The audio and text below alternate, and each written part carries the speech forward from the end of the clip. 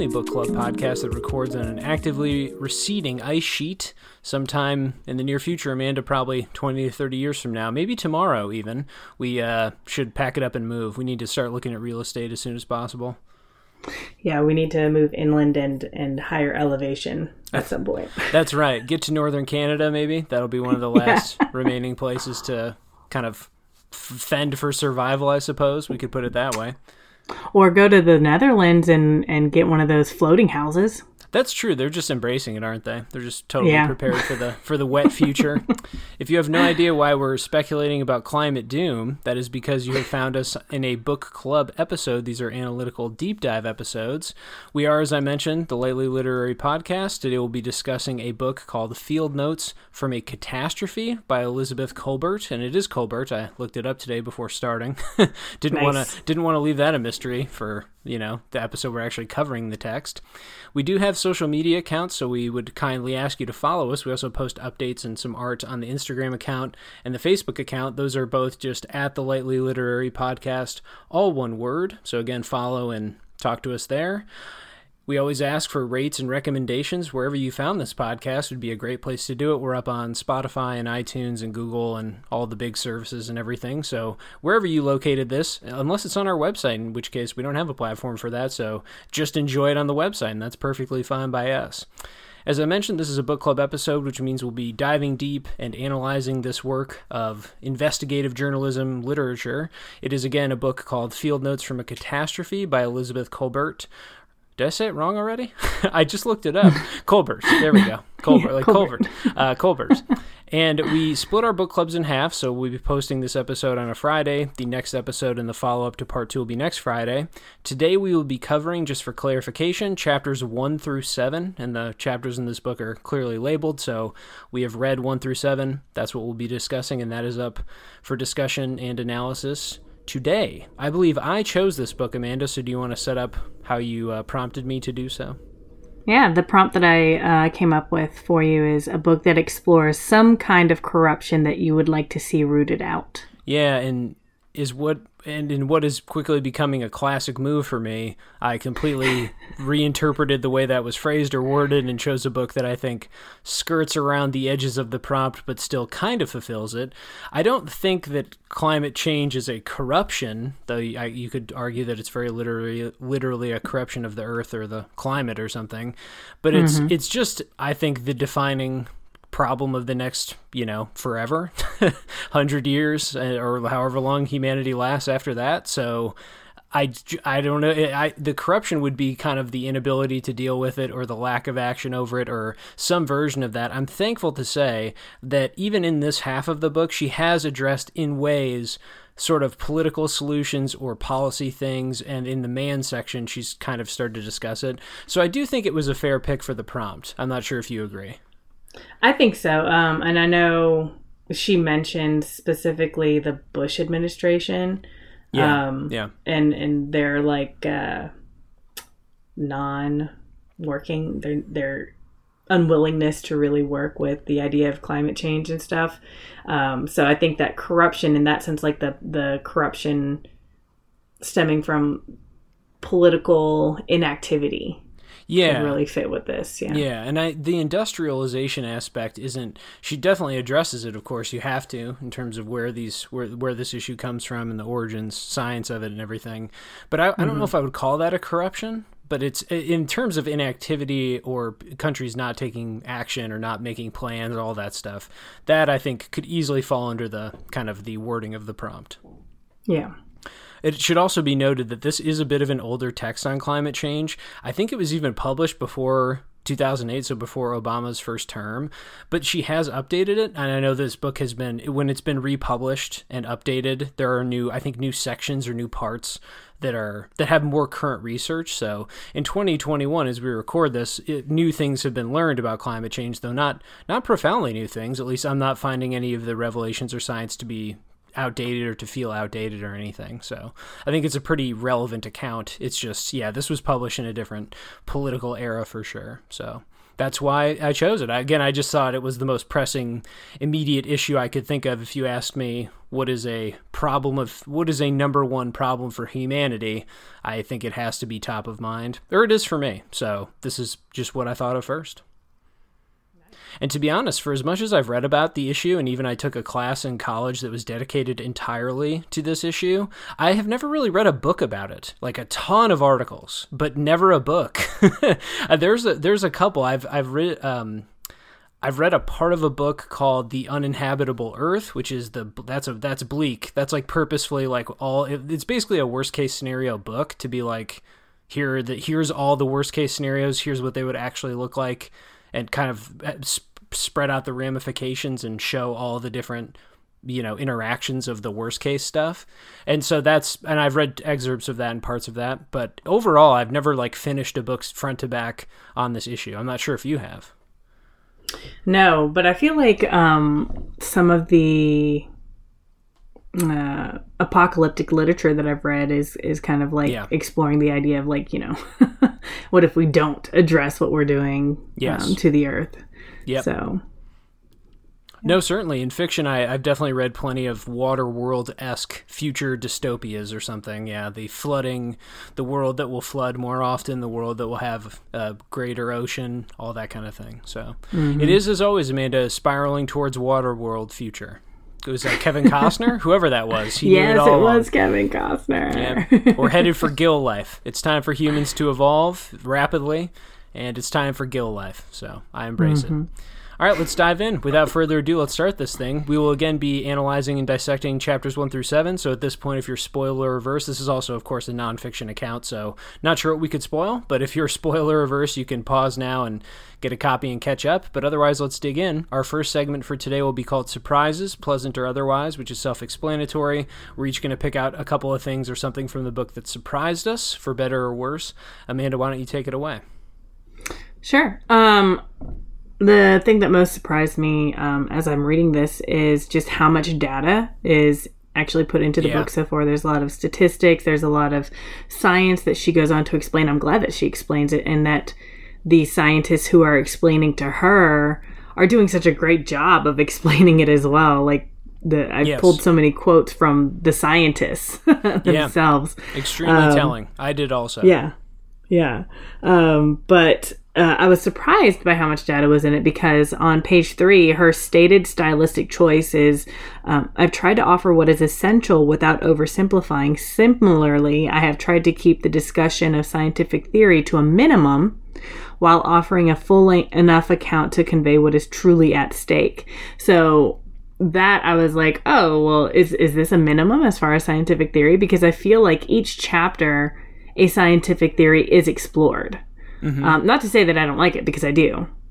And also on page 2, she also said that her goal in writing this is to convey as vividly as possible the reality of global warming. So the use of vivid made me think that she would use a lot more imagery and would have more anecdotal evidence.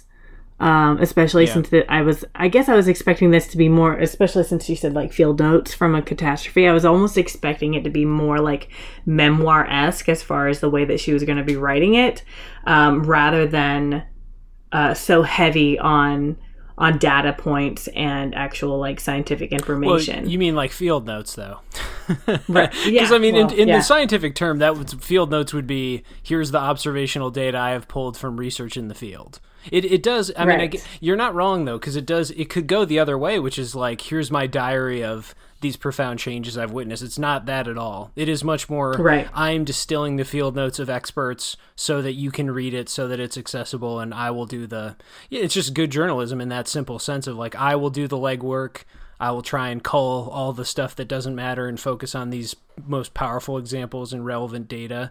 She does dive a little bit into, I don't know if we'd call it vivid, but when she visits a place, she at least allows herself a little bit of setup. There's also that scene when she visits the receding glacier in Iceland, where she kind of takes a little bit of a day and travels and takes a car out and goes and visits that for herself. It's certainly not overwritten though, and in fact, it's very efficient and lean writing. Basically at every turn. Yeah, it is. Yeah, totally. It is. Would you say it's the most difficult nonfiction book we've covered so far? Because I would say it is even by a wide margin. I would say that it is the most data-driven. I don't find the reading difficult. I find the science really interesting and really well explained, so that it doesn't. I don't get confused while I'm reading it. And I'm not a science-minded person by any means. So I think that's pretty telling. My eyes have drooped a couple times in some of the paragraphs, but yes, on the whole, it's incredibly readable, and for as much factual, compact info is being pressed upon you in this book, I'm not sure how you'd make it more readable without sacrificing like significant understanding points or analysis or science. You'd have to cut a lot of science just to make that work. So no, I applauded for that for sure, but this is the only one where I've definitely finished a paragraph and thought, I thought I got that example, but then the way she ended it made it clear, like, I don't think I got that concept at all. Like, I don't, there was some inverse, moisture point data flip thing, and I'm like, I don't, maybe I comprehended that, maybe I should probably reread it. No more poignant a moment than that when she pulls the code from the GISS database or algorithm. What is that? What it's called? It's some kind of climate prediction model, the computer model. Yeah. And so that was just like, why are you doing this? This is not helping anyone. What are you just trying to shame me now that I can't understand code, or I don't know this coding language? Like, I don't know what any of these commands mean, and I don't know what these variables are or what these constants are. Yeah, I like that part. I was like, yep, glazing over that. I don't know why that image is in that algorithm is in there, because I can't read that. Yeah. I'll get back to that in the make it stop section. Hold on to that thought. Let's talk about another surprise then. I will just briefly say, in terms of style, natural segue, I was surprised just how much like a New Yorker article this read, or it read like that style. Very clean writing. They allow some bursts of creativity, so it does kind of invite a little bit of author's touch. And I think the New Yorker's nonfiction always does this. You feel the author a little, but it also is restrained. You can tell it's been through some kind of like, I don't think they do it through an algorithm. It's just people editing writing, but there's some kind of process. There's some kind of expectation of their in-house style that it just has a New Yorker feel to me. And I think it's also the kind of writing that's enlightening and accessible enough to pull you along. It also is demanding enough to require some rereads. I already mentioned this, that she does simplify things well. She pulls in scientists who make clever analogies to things. I'll get to a quote about a rowboat later. So it's like, it's very readable, but also it's not going to hold your hand. And I think some transitions actually hold your hand, but it's not encyclopedic. It's not like a textbook. It will demand more of you than that. And so I guess I don't know. I put this under surprises. I guess I shouldn't be shocked, though, because this book began as a series of articles for The New Yorker. I suppose I was just surprised that, like, in a chapter-by-chapter basis, if you sit down at night and you read a magazine before you go to bed, this just feels like that to me. Like, if you read a chapter of this per night, it would be like ending your night with, like, a thoughtful magazine article. And it'd be like, oh, yeah, it's got that same pacing. It's got a little bit of personality. But then, of course, yes, like The New Yorker, it hits you with some pretty heavy research and is pretty well vetted. So I guess the flow of that and the approach to the writing surprised me a little bit, because you could just have told me that each of these chapters was an article that they just copy pasted together. That makes sense to me. It definitely could be chunked up in that way, and it definitely reads more like a news article to me. Like, yeah, for sure, especially the what she does as far as like inputting some like random the descriptions of the people that she's talking to, the scientists, and then there's like no other like descriptions, and it's just like science.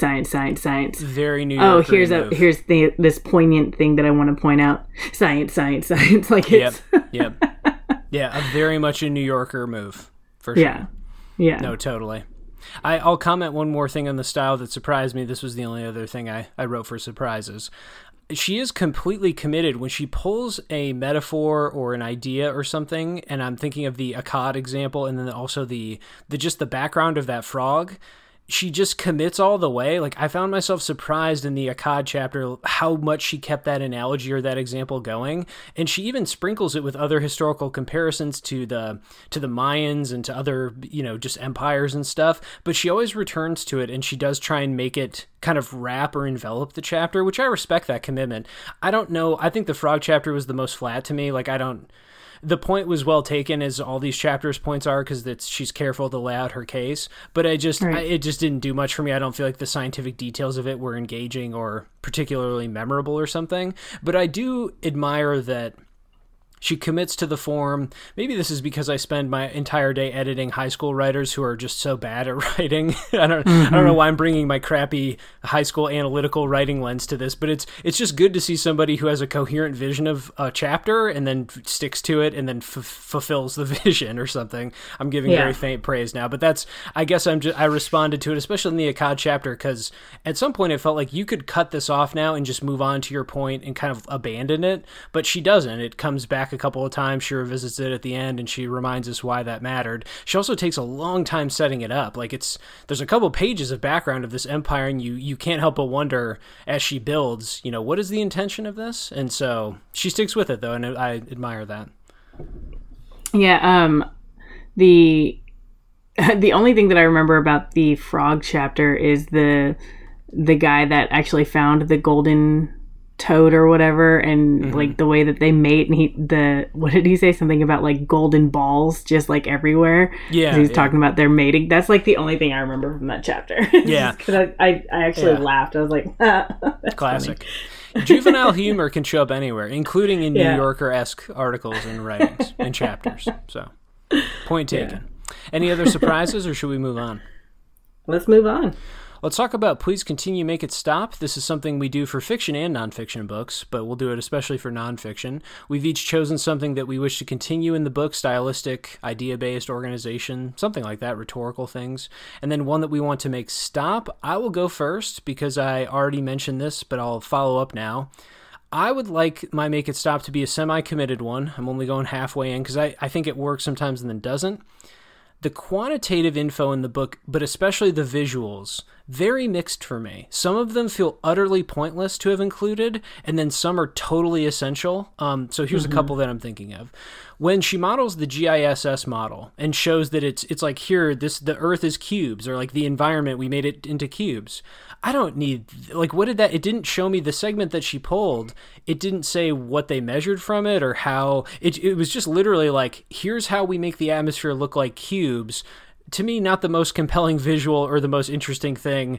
I think you could describe it and just say, imagine if the atmosphere above the Earth was turned into cubes. Okay, stacked like boxes. And the funny thing with that visual, and that was on, I think, page 43. Or no, I'll get to 43. But when the GIS is shown, she describes it better in the paragraph than the image almost shows. So it's like, you already did the work to translate this for the reader. Some of the visuals just haven't meant anything to me, basically. I also will point out quickly on page 43, she shows a visual showing how in the last 50 years, carbon dioxide has increased at a pretty steady rate, or the amount in the atmosphere has increased. It is almost a perfect linear line, like literally perfect. The parts per million increase. There's no deviation, basically. If it's that perfect, I don't need to see it then. It was nice just to show, it's almost like she's proving that she's got the goods, but it's like, you've got the goods because you researched it and met with all the scientists and you told us the reports you read. The visual isn't going to push it over the top for me. Though, I'm perhaps to a different reader that would hit differently. It would be impactful in a certain way to see how clear the trend is. It's like, you can't argue this trend. But I don't know. Again, another time where I just felt like I would save it for something more technical and harder to understand. Final one I pulled for this for Make It Stop, because it was the final one I responded to kind of negatively. On page 79, the frog trend, those lines are so close to... in the text, she says something like, you can see that it clearly, like, these lines are clearly deviating. But the ones, it's like a scatter plot type graph, the lines are differing, but it's not profound. I felt like it should have been zoomed in or something to show just how, vast the gap is. It just didn't seem like the most meaningful visual aid to me. Again, it was another case where I just felt like those lines are, it's a scatter plot, so already it's kind of hard to pick apart the data, although there's a line of best fit and everything. So anyway, overall, the quantitative stuff with the visuals, not always doing much for me in this book, but, I'd say half good, half bad. Yeah. Yeah, I agree. Like there were a couple of them, and there was even one where I was like, oh, I wish she would have graphed that, which was yes. when she's talking about they marked up like the different cultural highlights versus like what happened in nature at that same time. One was marked in red and one was marked in black. Oh, yeah. And like you could like overlay it and see like how it kind of corresponds with each other. And I was like, oh man, that'd be really cool to see, because I mean, she gave us a couple of examples from it, but I thought that would be an image that would be something that I would actually like to look at. But yeah, and then there were others where I was just like, I don't even... Why is this here? She mentioned she mentions a couple of maps from different geolithic eras, times of climate. Basically, I don't know the scientific term. I'm surprised that the first scientific term I've forgotten or botched on this episode. Who knows how many will be are left on the episode for me to mispronounce or forget. But anyway, different eras of geography and climate. Like we're in the Holocene, and anyway, so. If you've read the book, you'll know what that means. If not, just, I guess do some Googling. At any rate, some of those times I felt like a map would help me visualize better just how much of the Earth will be gone or different.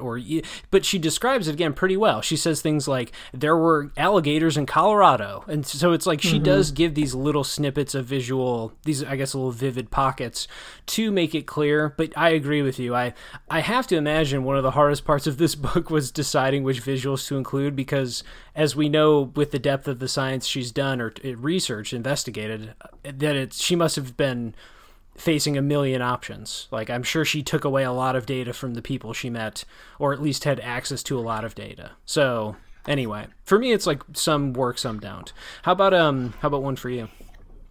So my make it stop is some of her attempts at injecting style have just really fallen flat for me.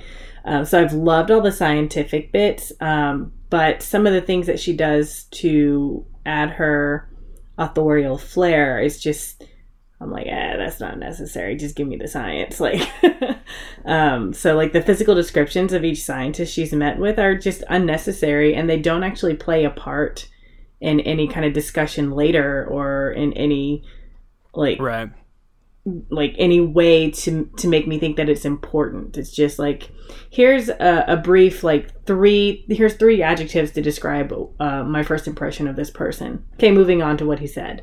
Like, totally. It's just unnecessary. And she ends some of the chapters as well with an attempt at a visualization or like an emotional appeal, and these don't always do anything for me. One example that I chose was from page 121, which is the end of chapter 5, which is the Curse of Akkad, that chapter. So they're talking about Leland? That location. Yeah. He passed me one of the fragments. I held it in my hand for a moment and tried to imagine the last Akkadian who had touched it. Then I passed it back. The end. That's the end of the chapter. She does leave almost all chapters dangling like that. Yeah. So I'm just like, I know that's her particular style, but again, I'm just like, I don't need it. I really don't need that. It doesn't add anything for me, and in fact, it just makes me prefer the scientific bits even more.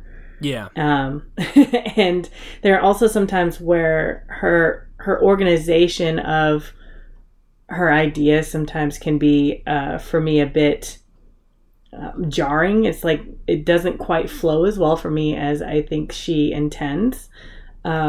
Which, I mean, I love her analogies, and I love a lot of them aren't even her analogies, but the scientists' analogies and stuff. Right, I think that those descriptions are great, and those comparisons are great. But when she attempts to introduce a new idea, but then like throw in, so she'll introduce an idea, then throw in the science, and then try to tie it back to that idea, but there's no mention in between of that idea again. It's just like really jarring for me sometimes. And for that, I have an example on page 110. Which is when she introduces the idea of President Bush and Ryan. So one afternoon, when I was talking to Ryan in his office, he mentioned a visit that President George W. Bush's science advisor, John Marburger III, had paid to GISS a few years earlier.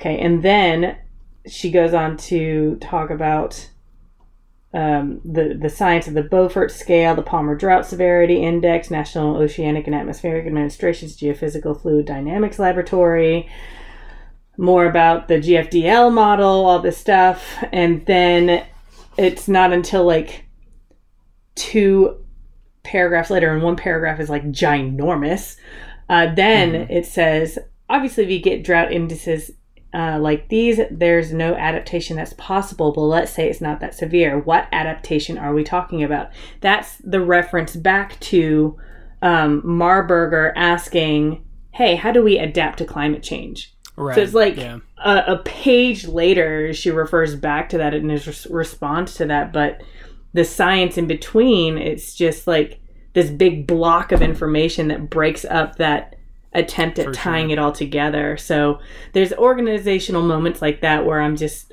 not as like into it. Yeah, there's that one is a tough one because I'm not sure of the solution, and I don't know if there's even an elegant solution when you need to dump that much data onto the reader for them to have a clear picture of this, or for them to feel like they're not expert enough to know it, but at least informed enough to understand the point being delivered. Yeah, there's I will say that, like I mentioned earlier, the science itself, the paragraphs have been just dense enough. At times, I've probably done 7 to 10 page rereads in this one so far, out of 125. That's not egregious by any stretch, and it is readable. But yeah, there's definitely been enough pausing or references, explanations that are intense. The transitions, I can't say, again, I'm not sure what the solution to that would be, but it's well observed. I think, to me, going back to your first point though, especially the descriptions of the people she meets, very New Yorker-esque, as we've already established. That's a very New Yorker move. But also, I've always thought of that this way.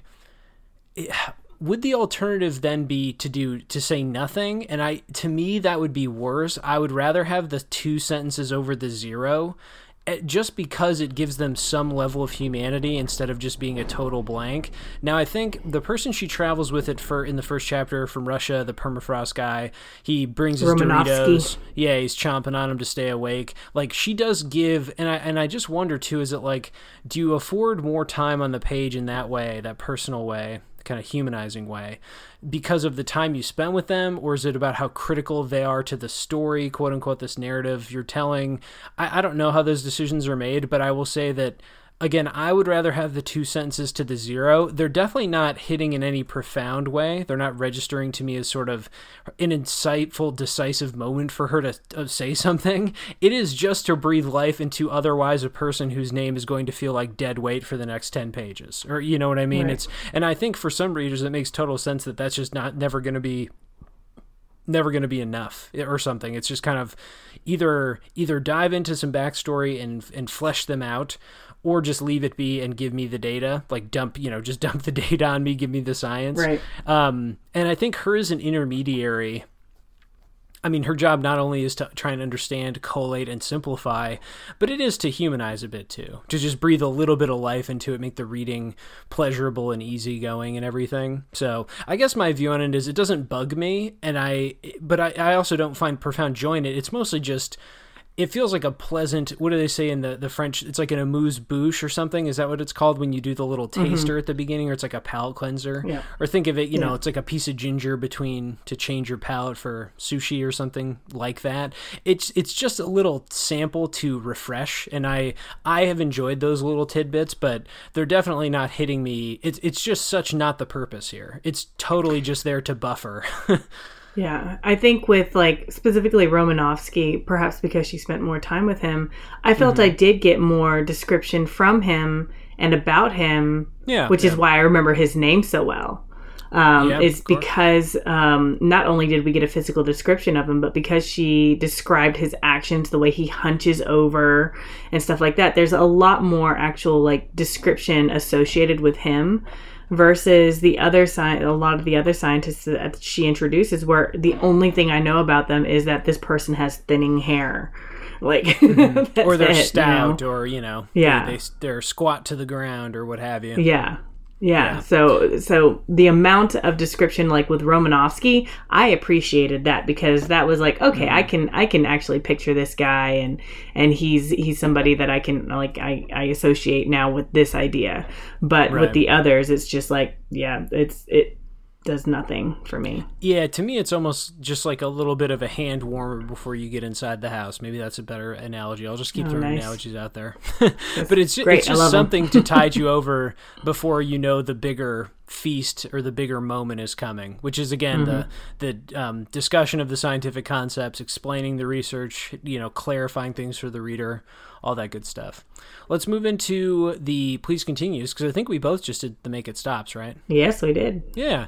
I'll do mine first. Pretty basic one, honestly. I don't even think I have a quote for this. Just the scope of it is, I think, the great success. The fact that she's traveled widely, the fact that it's definitely an international focus, though notably some continents have not been, she hasn't gone to Asia or Africa, notably, two pretty massive continents that will to feel climate change in ways that other places won't because of the geography and populations and everything. So it's there is some notable missing chunks of this for sure, and it does seem pretty Euro-American centric, maybe because of language, research budgets, yada yada, universities that have the budgets to study stuff. We could go on and on, but in general, I'll just say that I think the globe-trotting nature, the variety of people she speaks with, that has been the most pleasurable thing. And again, it's not like their personalities are popping, but it just gives a grand scope. Like you mentioned, there's houses being raised up on poles in the Netherlands. There's an ice sheet in Iceland. There's there's the frog in England.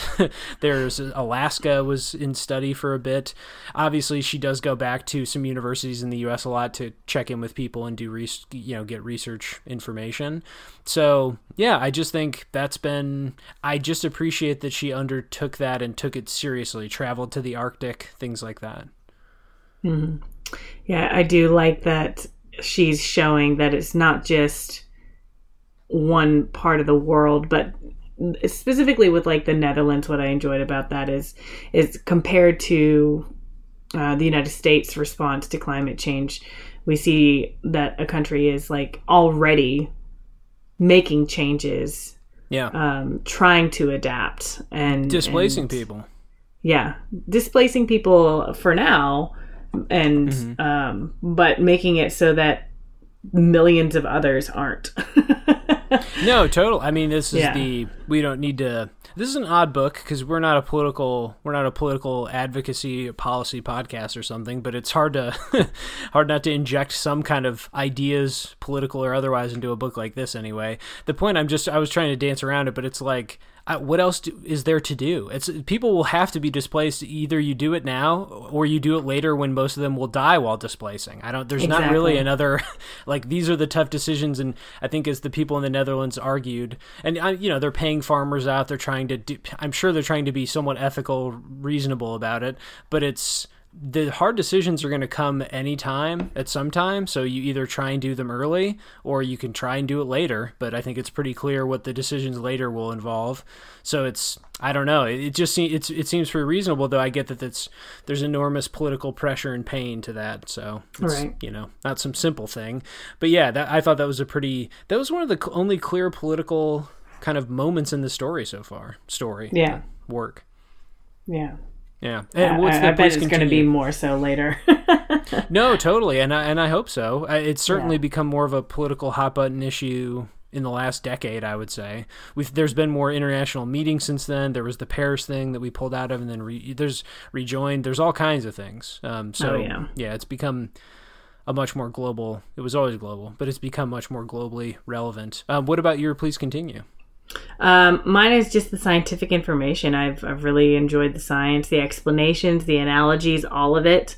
It's been really informative and really well explained, and not just like that she explains it well, which she does, but that the scientists themselves, I guess because they've had to explain it a million times to like different politicians and different media outlets and stuff.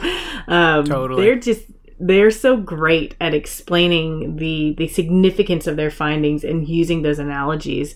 And everything has been like very clear for me, and I'm not a science person at all. And I really appreciate that I'm getting the scientific information without it, being oversimplified to be something that doesn't have the same significance as like trying to just understand like the actual science behind it. So I think that's the highlight for me.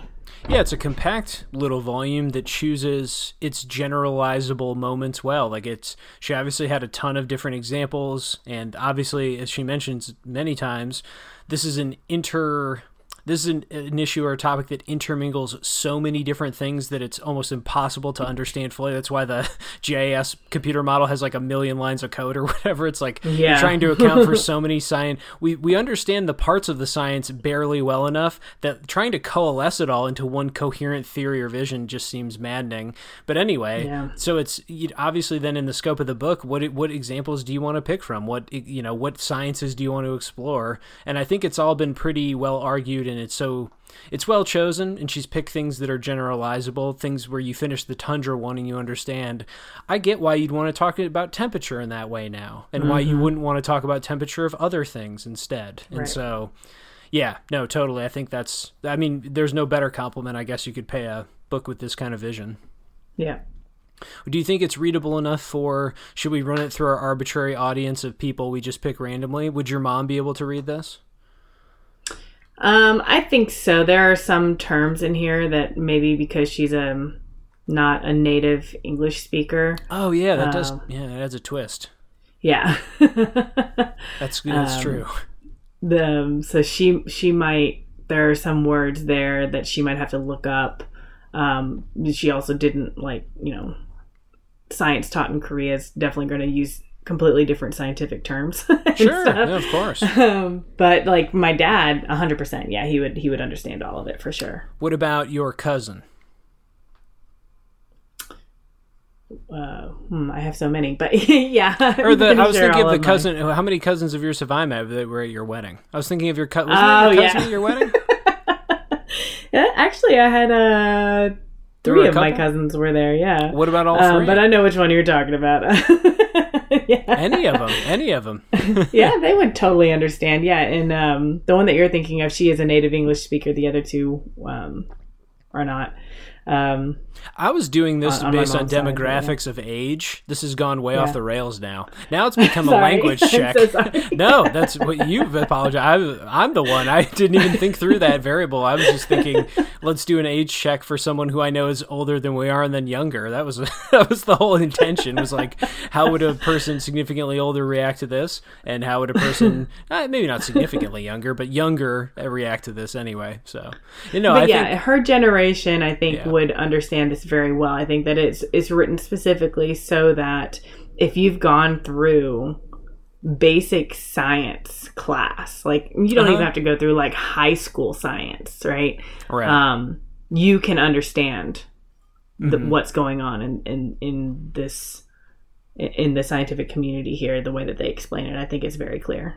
Yeah, the gas science especially, greenhouse effect, all that, pretty basic stuff. You cover that stuff in 7th and 8th grade, roughly. Right. The science in terms of what molecules are and how air behaves and yada yada. That's periodic table. That's nothing mind blowing there really. Yeah, and I was just thinking, in terms of the tone of this, it definitely, and we'll get into quotes here because of this segue, I guess, but it's definitely filled with people, exasperated older people, especially men, who are just clearly like, they know they'll be dead, so they don't really know what to say or how to put it potently, or they just seem very, like I said, exasperated. So I'm not an older generation person or a person who, let's say has between 40 to 50 years left to live. I'm not sure what their reaction would be or how they would respond to this, and I'm sure they have a bit of, I don't know, maybe defeatist or defeatism, fatalism about them. Who knows? Plenty of the scientists in this book definitely have that tone. It seems to be either they're fascinated because they get to witness something that they thought may be impossible, or it's the kind of, we don't have many options, and because no one knows anything about what's going to happen, the odds are bad. It's like taking the odds and the bets. So at any rate, let's get into those quotes, because I'm sure we'll pull quotes in that tone and tenor. We're going to end with the segment on cocktail party quotes. These are quotes we have pulled because they would make for good, fascinating conversation at cocktail parties. Please feel free to steal any and all of the quotes and conversation thereafter. Use them at your next COVID-friendly cocktail party, I guess. An odd title for a segment that we've done during COVID. Who knows if we'll ever change it is. yeah. Distanced yard party quotes is maybe what we should call it. There we go. That's nice. right. That's right. Socially distanced party quotes. Anyway, Amanda, why don't you start us off with a quote? Sure. I'll start off with a quote from Romanovsky. This is from page 20. In the air temperature, the signal is very small compared to noise. What permafrost does is it works as low-pass filter. That's why we can see trends much easier in permafrost temperatures than we can see them in atmosphere. In most parts of Alaska, the permafrost has warmed by 3 degrees since the early 1980s. In some parts of the state, it has warmed by nearly 6 degrees. So I chose this quote because it shows, so one of the points that Kolbert tries to make is that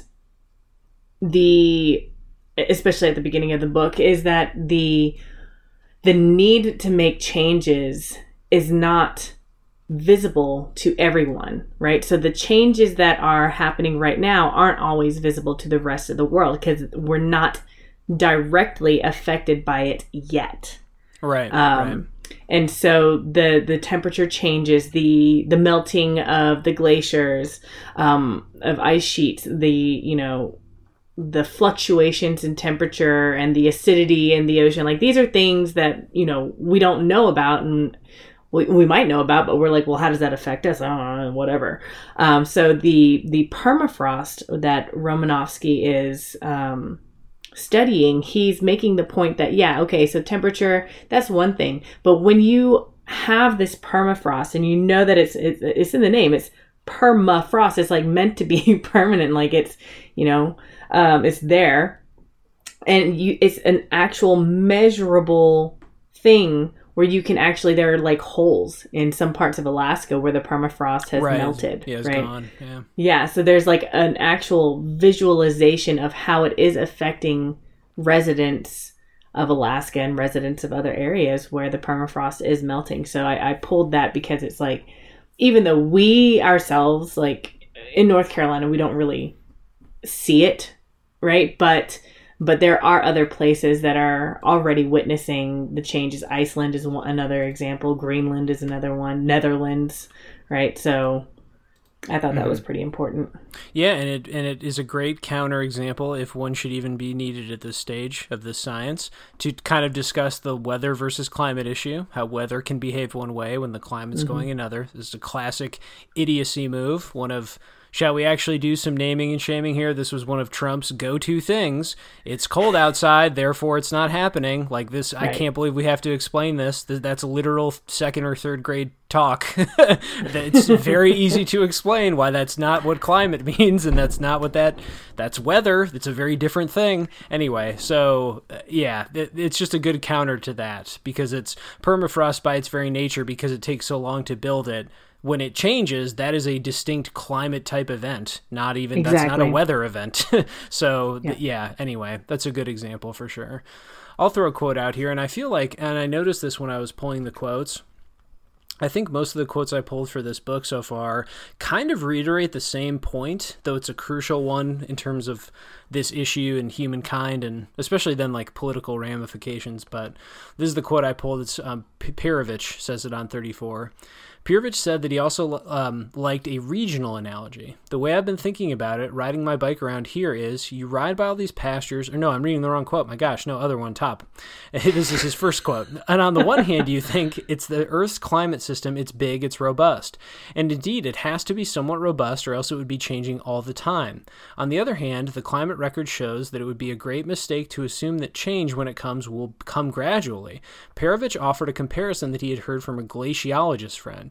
The friend likened the climate system to a rowboat. You can tip and then you'll just go back. You can tip it and just go back. And then you tip it and you get to the other stable state, which is upside down. Which is quite a frightening image. And I think in terms of, it is odd to think that a lot of the best metaphors or imagery from the book comes from the scientists. But, they think about it the most, and they've had the most time to kind of contemplate what these changes can mean. Anyway, but it's a frightening notion, and it's not wrong that, you can mess with something a bunch of times and not have profound effects. but the Earth is too complex with too many interconnected systems at play in balance that this is the other classic non-climate example is the poles. Like, we know that the poles sometimes reverse polarity. They just do that. But of course, in our human recorded history, that's never happened, which if that were to occur tomorrow, that would profoundly change things on Earth and how life has to be lived. Same with certain types of solar flares. Like, it's pretty provable in the record that if certain types of solar flares occur, that it can like radically affect the Earth's, systems, interlocked climate systems. And this is just a good analogy that shows, you can have a bunch of minute changes that feel like you're still in the boat. Perhaps Earth in 200 years will just have a new normal, but that we have no history of having survived in the normal. We have no history of humankind's success in that version of normal. We have no reason to believe we're all of a sudden going to be able to thrive in whatever the upside down boat looks like. And so I just thought it was one of the more potent images for sure, and a good clear explanation of how this is a specific type of problem that we're facing with a very specific type of ramification or like long-term forecasting, I suppose.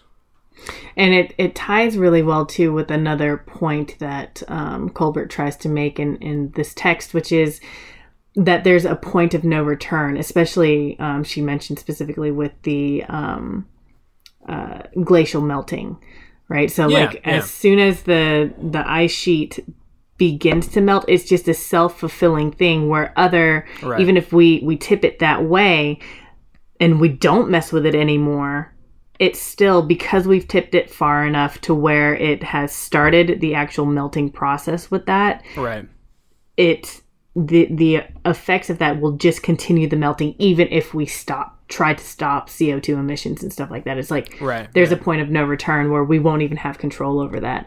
So that's a pretty important point that she tries to make. With the sheet too, she does the good quality writing thing she does throughout, which is she takes a bunch of simple science concepts that, again, are not the most complex things to understand about how water reflects light, about how melting works, she just shows how, we can't predict for sure, but every basic scientific concept would say that it's a compounding exponential problem that can't be reversed, and that's it. Like, of course we don't know because we've never been around to watch it happen.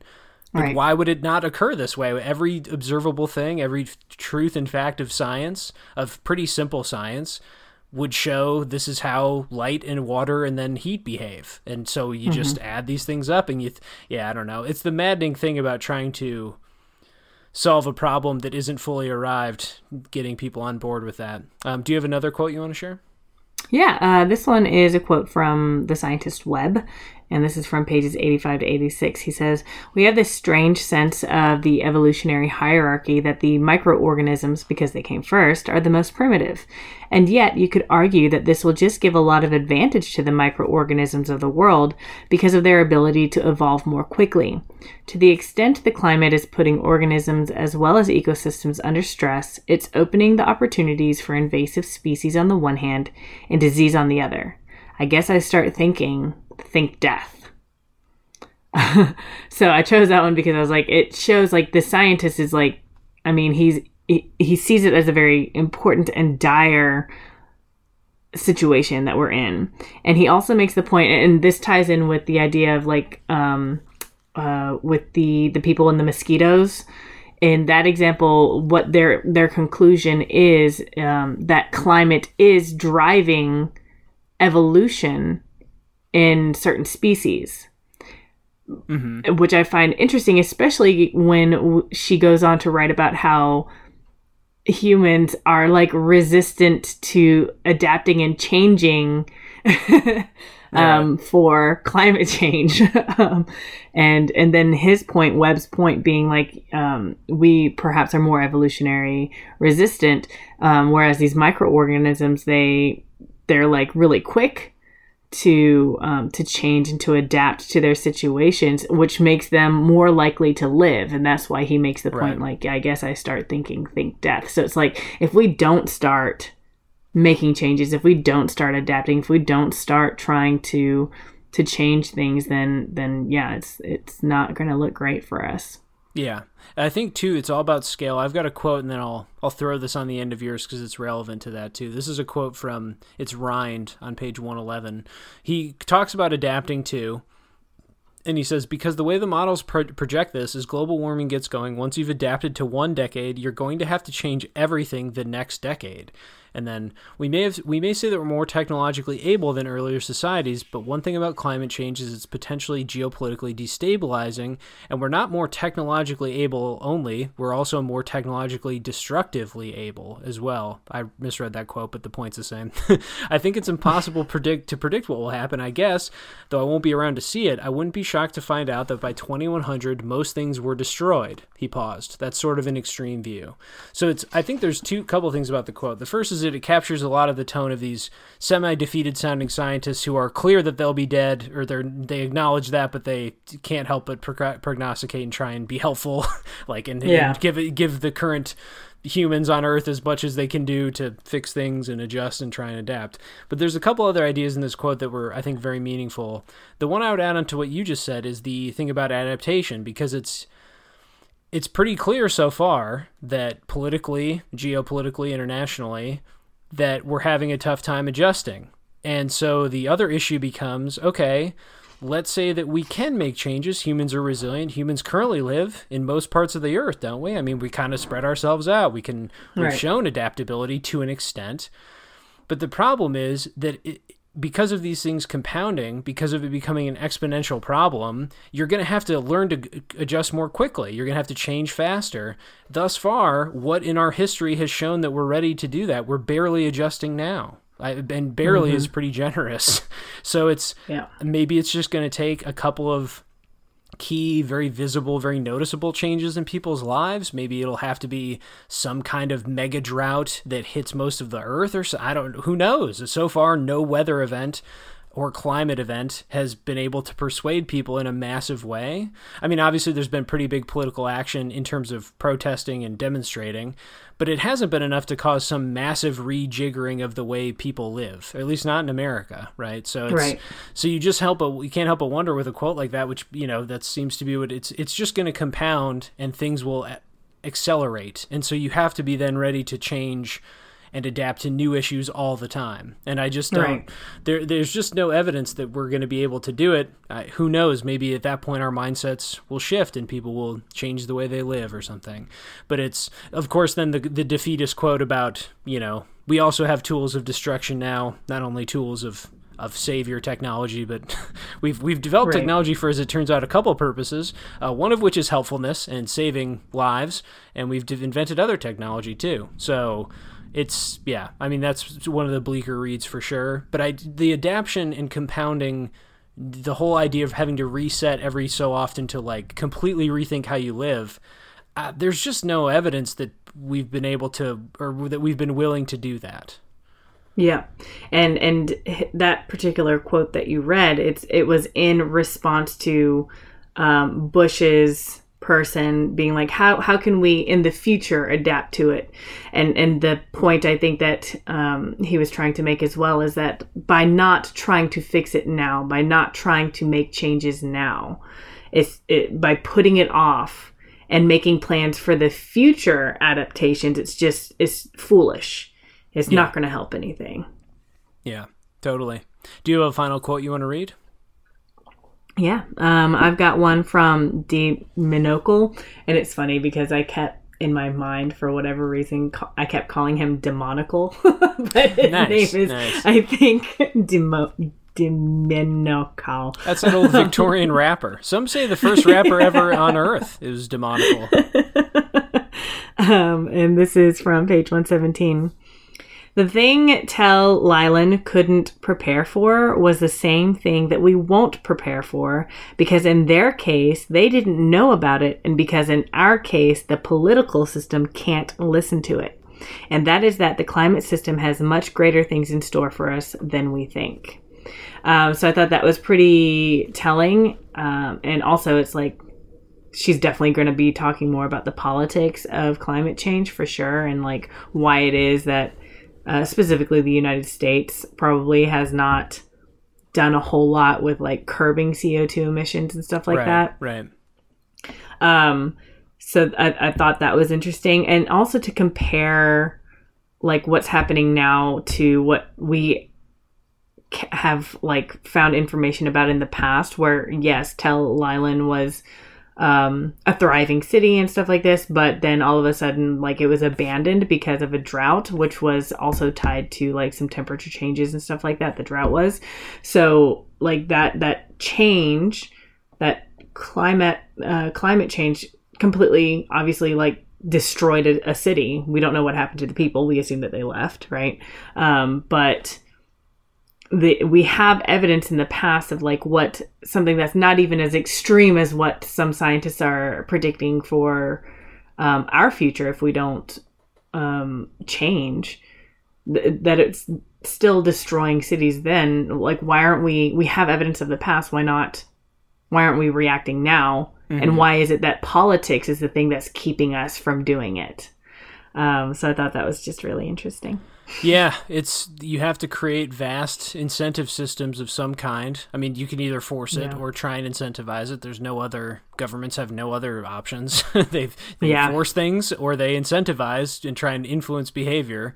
And so you have but you have to come up with some kind of robust system to try and guide people, manipulate people. Or, do as the Netherlands did. You take people's land. In their case, they need to take land. I don't know if the U.S. needs to do that as much, but you need to, radically incentivize or perhaps just take drastic action. And, political systems, especially democracies, are resistant to that. It's, one of the great design geniuses, and also, if you want to say it, flaws of any democratic system. It's kind of meant to be slow and unwieldy. It's kind of the point. Mm-hmm. You're meant to mix it up. You're meant to have complex responses that don't have, that don't get clear answers right away. You're meant to be slow. And anyway, so yeah, we're insulated against radical quick action. It's just the political reality of what we have. So that's definitely true. I picked one more quote. This is also related to politics too, from 142.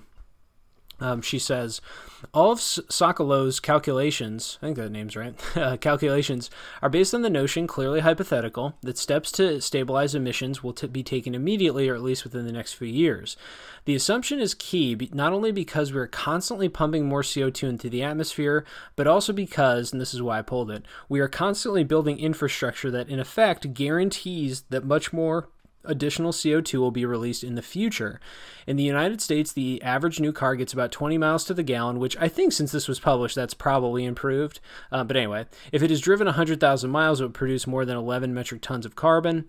A 1,000-megawatt coal plant built today, meanwhile, is likely to last 50 years. And then at the end, the overriding message of Sokolow's wedges is that the longer we wait and the more infrastructure we build without regard to its impact on emissions, the more daunting the task of keeping CO2 levels below 500 parts per million will become.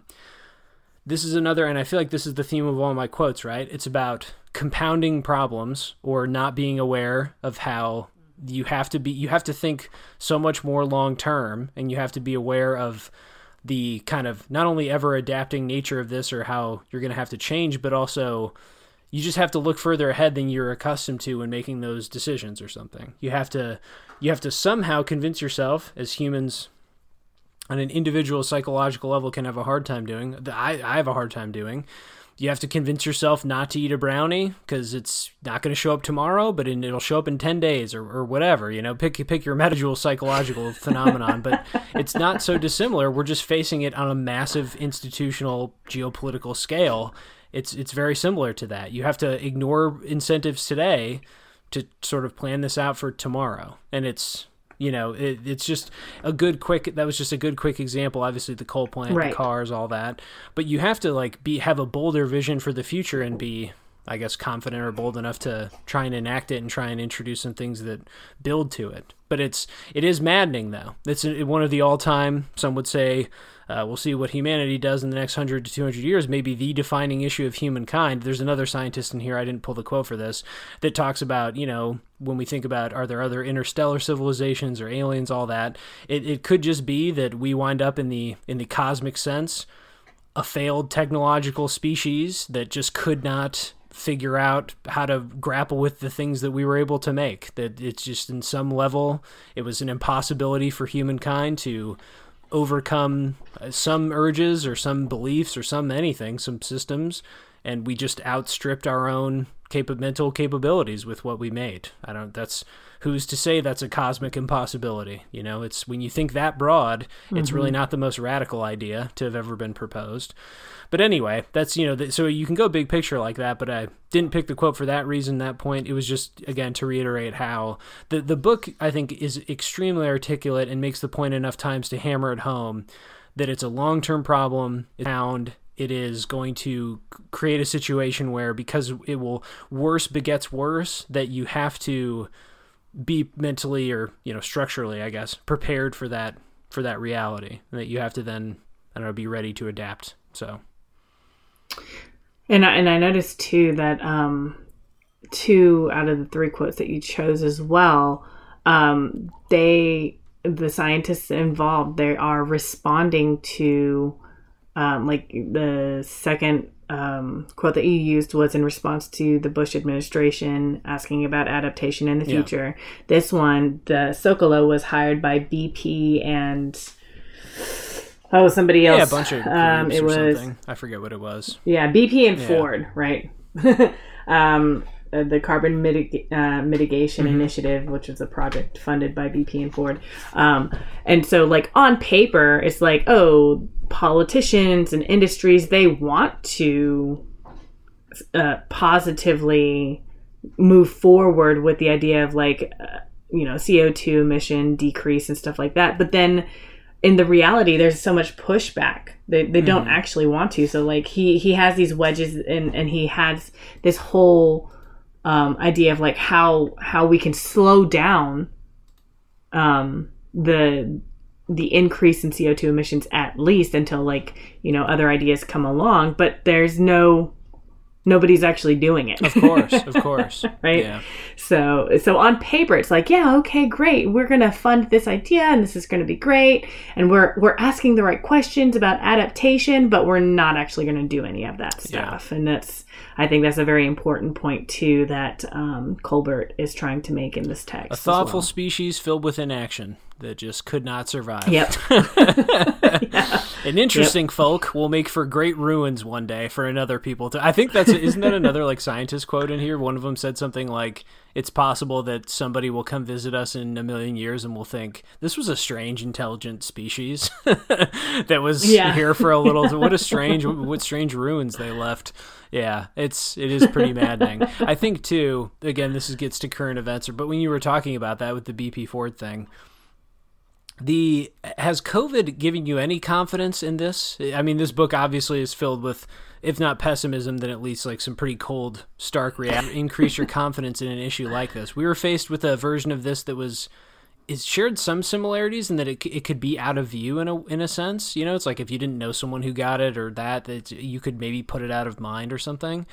And I don't know. I can't help but draw analogies or just not analogies, comparisons to COVID, because it's also like, yeah, we also bootstrapped our way through some solutions, but we didn't really succeed either. It's, we adapted kinda, but then sometimes it was pretty half-hearted and it didn't result in a great amount of success. We kind of we basically brute force science our way to, in America anyway, to a solution. We used our wealth and resources to, like, brute force a vaccine that had never been made at that pace in human history. Climate change just doesn't have anything like that. There's no, if the Midwest in 20 years we can't plant crops there, are we going to brute force our way to putting greenhouses in, like, every location in the United States or something? Like, I guess I don't. It just seems arrogant to think that you're going to be able to do that to all of your problems. And so I don't know. There's some hope in it, I guess. I'm not totally defeatist or something in this, but it's, when you look at COVID as just a microcosm, it's, we admire some of the lengths that were taken and people acted heroically and all of that stuff. But then again, in a broad scale sense, in a, structural sense, like, do we really think we have it together for something like this? Is this really, we're confident at that scale that this is something that we can do? I don't know.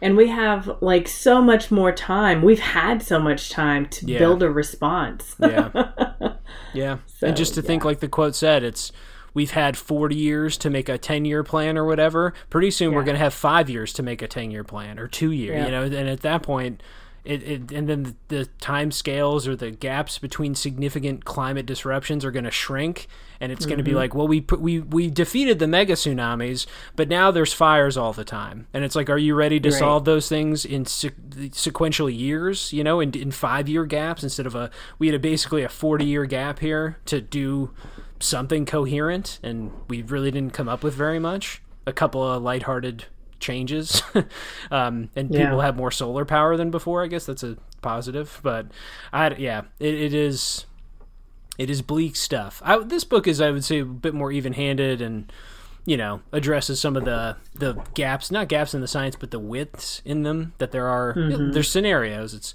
It could be any mixture of scenarios. It's not a totally bleak book.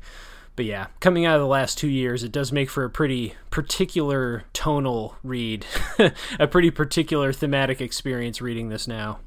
Yeah, for sure. Any final quotes that you want to end on? Nope, I'm good. Excellent. Okay. Well, we'll pause here for the Part 1 book club on Field Notes from a Catastrophe by Elizabeth Kolbert. We will again be picking up Part 2 of the book club next Friday, so if you listen to this the day it came out, it'll be a week from today on the next Friday. If you're just listening to this at some other time, hey, it's probably already up in the feed by now, so go check it out. I'm sure we posted Part 2. We do have other books coming up, so let me talk to you about that quickly before we close out. We have 3 other books chosen in order. They will be Burnt Shadows by Camilla Shamsi, True Grit by Charles Portis, and Homegoing by, is it Ya Gyasi?